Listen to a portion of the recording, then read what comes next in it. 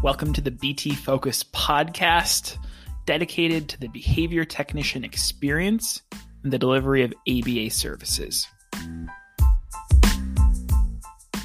Hello and welcome back to another clinical topic edition of the BT Focus podcast. I'm joined again by Ian McGarvey. Ian, what's going on? Brian, I feel like it's been a long time, man. It has been a minute. To our audience, if our audio sounds a little bit different this time, we've been playing a really fun game of trying to get microphones set up, and we had to do a little bit of an audible. And I hope the end product turns out all right. So, Ian, thanks for your persistence with technology. It is a Friday that we're recording on, so we persevered and we're making it happen. You know, first things first, TGIF, like you alluded to. And the second point I would make is I love the verbiage you use there with audible, because we are full swing in football season, Brian. Yeah, well, I think you said in an early episode, you don't have seasons of the year. You have football season and you have non-football season. And my lovable Detroit Lions are 0-6 as we now speak, and probably 0-7 by the time this is released. So it is what it is, Ian. How are your Colts doing? They're doing okay. They got a couple of wins. I saw something the other day where someone said they think they're going to be the dark horse of the AFC and are going to make a turnaround. We'll see. You never know. Never know. I think we might need to do like a spin-off football podcast where I can just lament and talk about all of our woes. We're in the middle of a 50-year rebuild. So, maybe we'll see signs of light next year. There's always 51. next year. Year 51. You just never know. We're playing the long game. So, well, good. Well, hey, Ian, I'm so happy to have you again today. Thank you so much for your time. We're here to talk about our October clinical topic of the month, which, how did we get to October is what I want to know to begin with. And number two, how excited are you to talk about ABC data collection, Ian? Very excited. This is something that, we talk about a lot of different, very important topics. And I was thinking about saying, this is a very important topic. Every topic that we've talked about is very important, but this one has kind of a different importance to it than some of the other ones that we've talked about. And the reason I say that is because this is the one topic where data collection in general is something technician does that the BCBA really relies on. Yes. And this one more so than ever. One thing that I speak to my clinical team about is, how difficult it can be when, a technician comes to their supervising clinician and says, hey, just want to let you know that, my client has been aggressive this many times this week. And the clinician, the first thing that they know to do is check the data. Well, let's take a look at the data and see what you wrote about it. And it's so important that we make sure that data is collected, because we know that over time, no matter how good our memory is, when we report on events that happened in the past, sometimes we don't necessarily remember all the important details. Yeah. And it's vital that we take that data in the moment and take that, data as detailed as possible to paint that picture of the scenarios that are occurring, so that the BCBA can provide that extra support and put plans in place to help, decrease those problematic behaviors that we'd be taking data on. Yeah. Ian, you just said something that's perfect, which is you're painting the picture, right? And this is exactly what our technicians do. They are, there are many things for our clients. Number one, they're excellent and skilled teachers and teaching skills, right? But the other part of it is they are the eyes and ears of the treatment team. And so they are recalling, they're recollecting, they are reconstructing what in their session, so that we as supervising clinicians, as a treatment team, we can design interventions that meet those client needs specifically. And so we're going to be talking today about ABC data collection, how it's a really critical tool in that toolbox for a behavior technician, and how we use it to paint the picture. And then most importantly, what do we do with that picture after it's been painted, right? We're not taking data for the sake of taking data. We're going to use it, and we're going to use it for something really meaningful and really important. So we'll talk about the why, and then we're going to talk about the how. So let's transition a little bit, Ian. So ABC data collection, I guess it's always helpful to start with a definition. So you mind breaking this down? I'm hearing like the Jackson 5 song, ABC. What a great song. But what are the ABCs that we're talking about in this case, Ian? Brian, don't make me break into song. I might, maybe towards the end. So ABC, you'd never expect that just saying something like ABC data, it does kind of sound like it would be something that is just, not necessarily an acronym, but just kind of like a name for something just based on ABC. It happens to be ABC, the first three letters of the alphabet. And it does happen to be that those three letters do stand for three words, and that is antecedent behavior consequence. And those letters are not in just any random order. They're in a specific order because the antecedent comes first, the behavior comes second, and the consequence comes third. So it as that states, then we're looking to record the events that are immediately occurring prior to a behavior of concern, what the behavior of concern was, and what occurred immediately following that behavior of concern. ABC data does have a lot of different names that you'll hear. ABC data is probably the most universal way that it's put. But there are other names that you may hear, such as narrative recording or ABC narrative recording or recording to three-term contingency. But the most, I would say, universal way that you hear it is by saying ABC data. Absolutely. Yeah. So you hit on a lot of great points there. I just want to break down each of those things. Antecedent, what happened before the behavior of interest, right? And oftentimes with ABC data, we're usually talking about it in the context of there was some sort of problem behavior, right? That we're trying to analyze. But ABC data isn't necessarily exclusive to problem behavior. It's looking at what are all of the events that surround any sort of behavior, right? That three-term contingency, if you will, it's happening around us all the time. My behavior influences your behavior, and your behavior influences my behavior, and the environment influences our behavior. So we're really trying to reconstruct what are the events that surround a behavior we can say what evokes it or what elicited that behavior. What are the triggers, in other words, in the environment that may have led to a behavior? And then when we're speaking about the behavior, what did it look like? And so we're going to talk about the importance of using very observable and measurable terms when we're writing this data. And then finally, the consequence, what happened after the behavior. And oftentimes it's going to be what was the intervention that was used, or it could also be like what was the natural consequence that happened in the environment after the behavior occurred. So ABC, it's so foundational. And Brian, it's as easy as 1, 2, 3. Easy as do re mi as well. So I'm going to stop right there for everyone's sake. But really good starting off with the definition of it, because we've talked a lot about data collection in the podcast, and ABC data collection is going to be one of the most essential components. Okay, so we talked about the what is ABC data. Let's transition into the why. Ian, why as a supervising clinician would you ask a behavior technician to collect ABC data? It's a great question. So again, one of the most frustrating things for a BCBA can be when someone comes to them, a behavior technician comes to them with information regarding problem behaviors, but then not necessarily having data, to go along with it. And we, as behavior analysts, as scientists, we rely on data to make, changes to things that are going on in therapy for our clients. And the next step then after we receive that data is the behavior analyst is going to look for a pattern of consistent variables that happen to be occurring when the behavior of concern occurs. So for example, let's say the behavior analyst might notice that the problem behavior always occurs when a task demand is presented. Maybe not every time a task is presented, but every time a behavior occurs, it's when a task has been presented. Or maybe it's when a reinforcer is removed.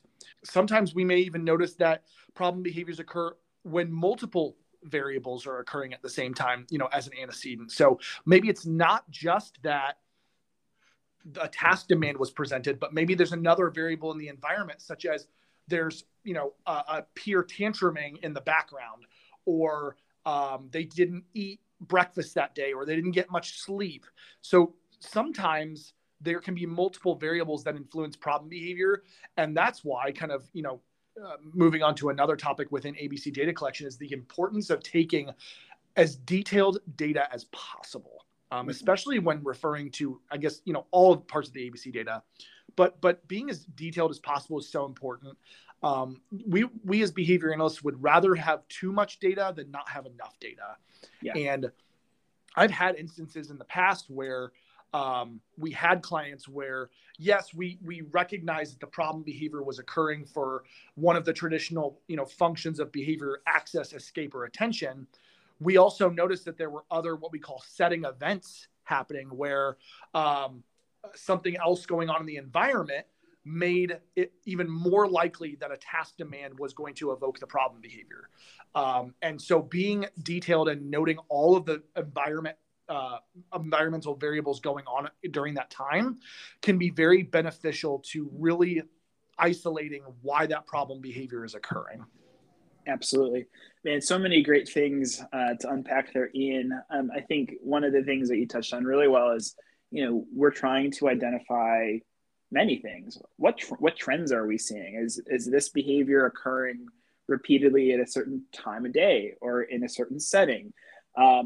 Next, what are all of the factors or variables at play that might be attributing to this behavior? Are there a predictable set of events where every time following the presentation of this particular program, we're seeing this behavior occur, or every time this individual is present, we're seeing a behavior? So we're trying to identify trends, but the word that I'm going to use here is we're also trying to hypothesize what's the function of that behavior. And this is a term we've talked a lot about, meaning what is the outcome that this behavior is achieving in the environment? What's the why behind this behavior? How come every time we're presenting this target, the client is responding by, leaving the work environment and eloping, we could say, right? Because next, and this is where I want to bridge the gap of that why, is ultimately what we're trying to do is determine what's the most appropriate intervention, or what are the specific set of skills that we can teach that would functionally replace that behavior. So going back to that example of a child, every time you're presenting this really difficult instructional task, they elope from the table. Maybe we need to take some time to teach some functional communication, asking for a break, right? I would certainly much rather have a child ask for a break than have, problem behavior occur. And ultimately, we're trying to do it in such a way that it serves the same function. It's easier, it's less effortful, it's safer, and all of those appropriate considerations when we're trying to teach a replacement behavior. That ABC data is going to be critical, because we want to know what are all the things that are happening in the environment, so we as clinicians can put the right tools in your hand as a behavior technician to set that client up for success. So let's close this out. So we talked about the what, the why. Let's talk a little bit more about the how. So you made a great point earlier, Ian.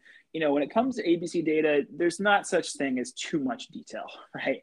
And so I think especially for new behavior technicians, if they're getting started, they might be collecting their first ABC data, and they might be asking, well, is this too much detail? Are these factors relevant?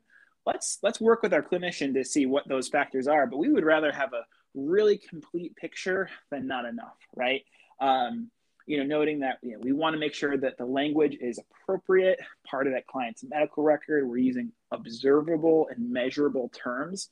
Ian, could you expand on what we mean by observable and measurable? Yeah. And so I'm going to come back to the phrase that I brought up earlier and that you highlighted, and that's paint a picture.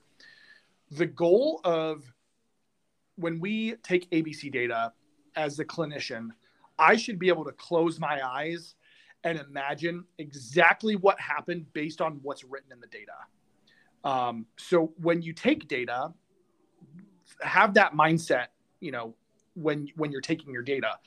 If you weren't aware of what happened, what transpired during that event, could you close your eyes and pretend that you could see exactly what you had previously seen when you were watching the behavior occur, as well as, the antecedents and consequences that happened before and after? That really just explains the importance of, including the detail that we discussed. We want to be able to paint that picture of what happened for someone who wasn't physically present when it happened. Yeah, great. That's a great example of seeing objective and measurable. We're describing things that we can see.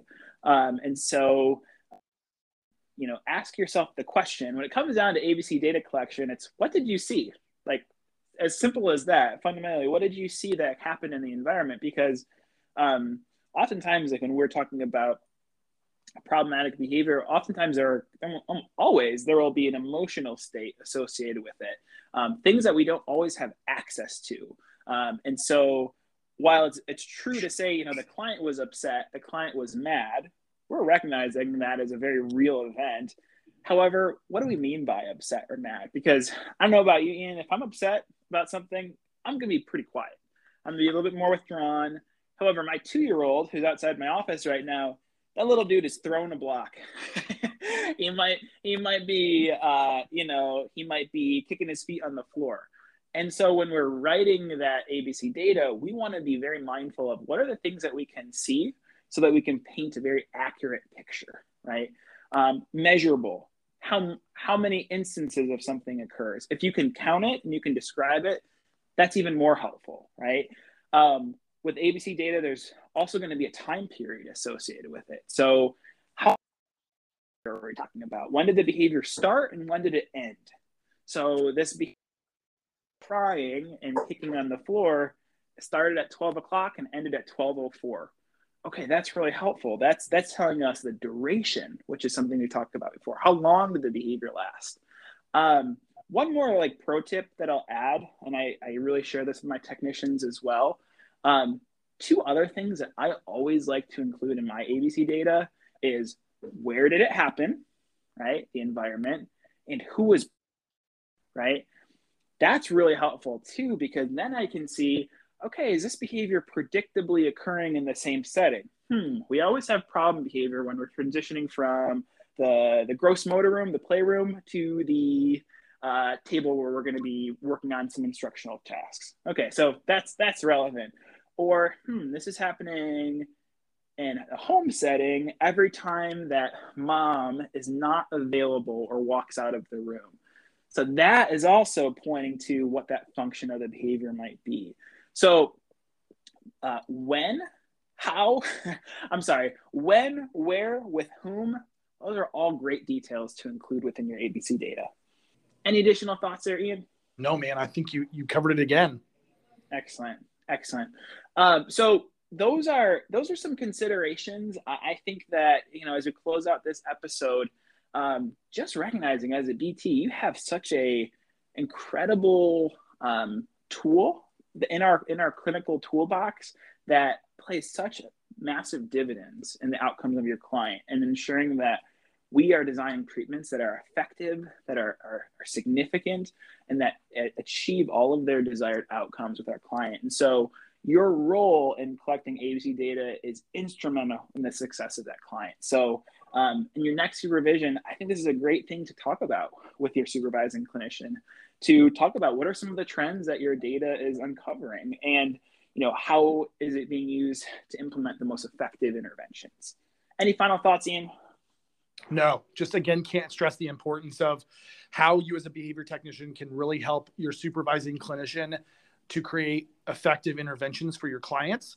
And then, ultimately help your clients to be successful in reducing some of those problematic behaviors that could potentially be barriers to them being, further more independent learners. Absolutely. Very well said, Ian. Well, as always, thank you for your time today. I hope by the time that you and I meet next in November, Ian, maybe my Lions will have one victory at least on the score sheet. So we'll report back on that when we talk in November. Brian, we can only hope. We can only hope. And I am not banking on it, but, I've been wrong before. So we shall see. So, all righty. Thanks as always, Ian. Thank you, Brian. Take care. Talk to you soon.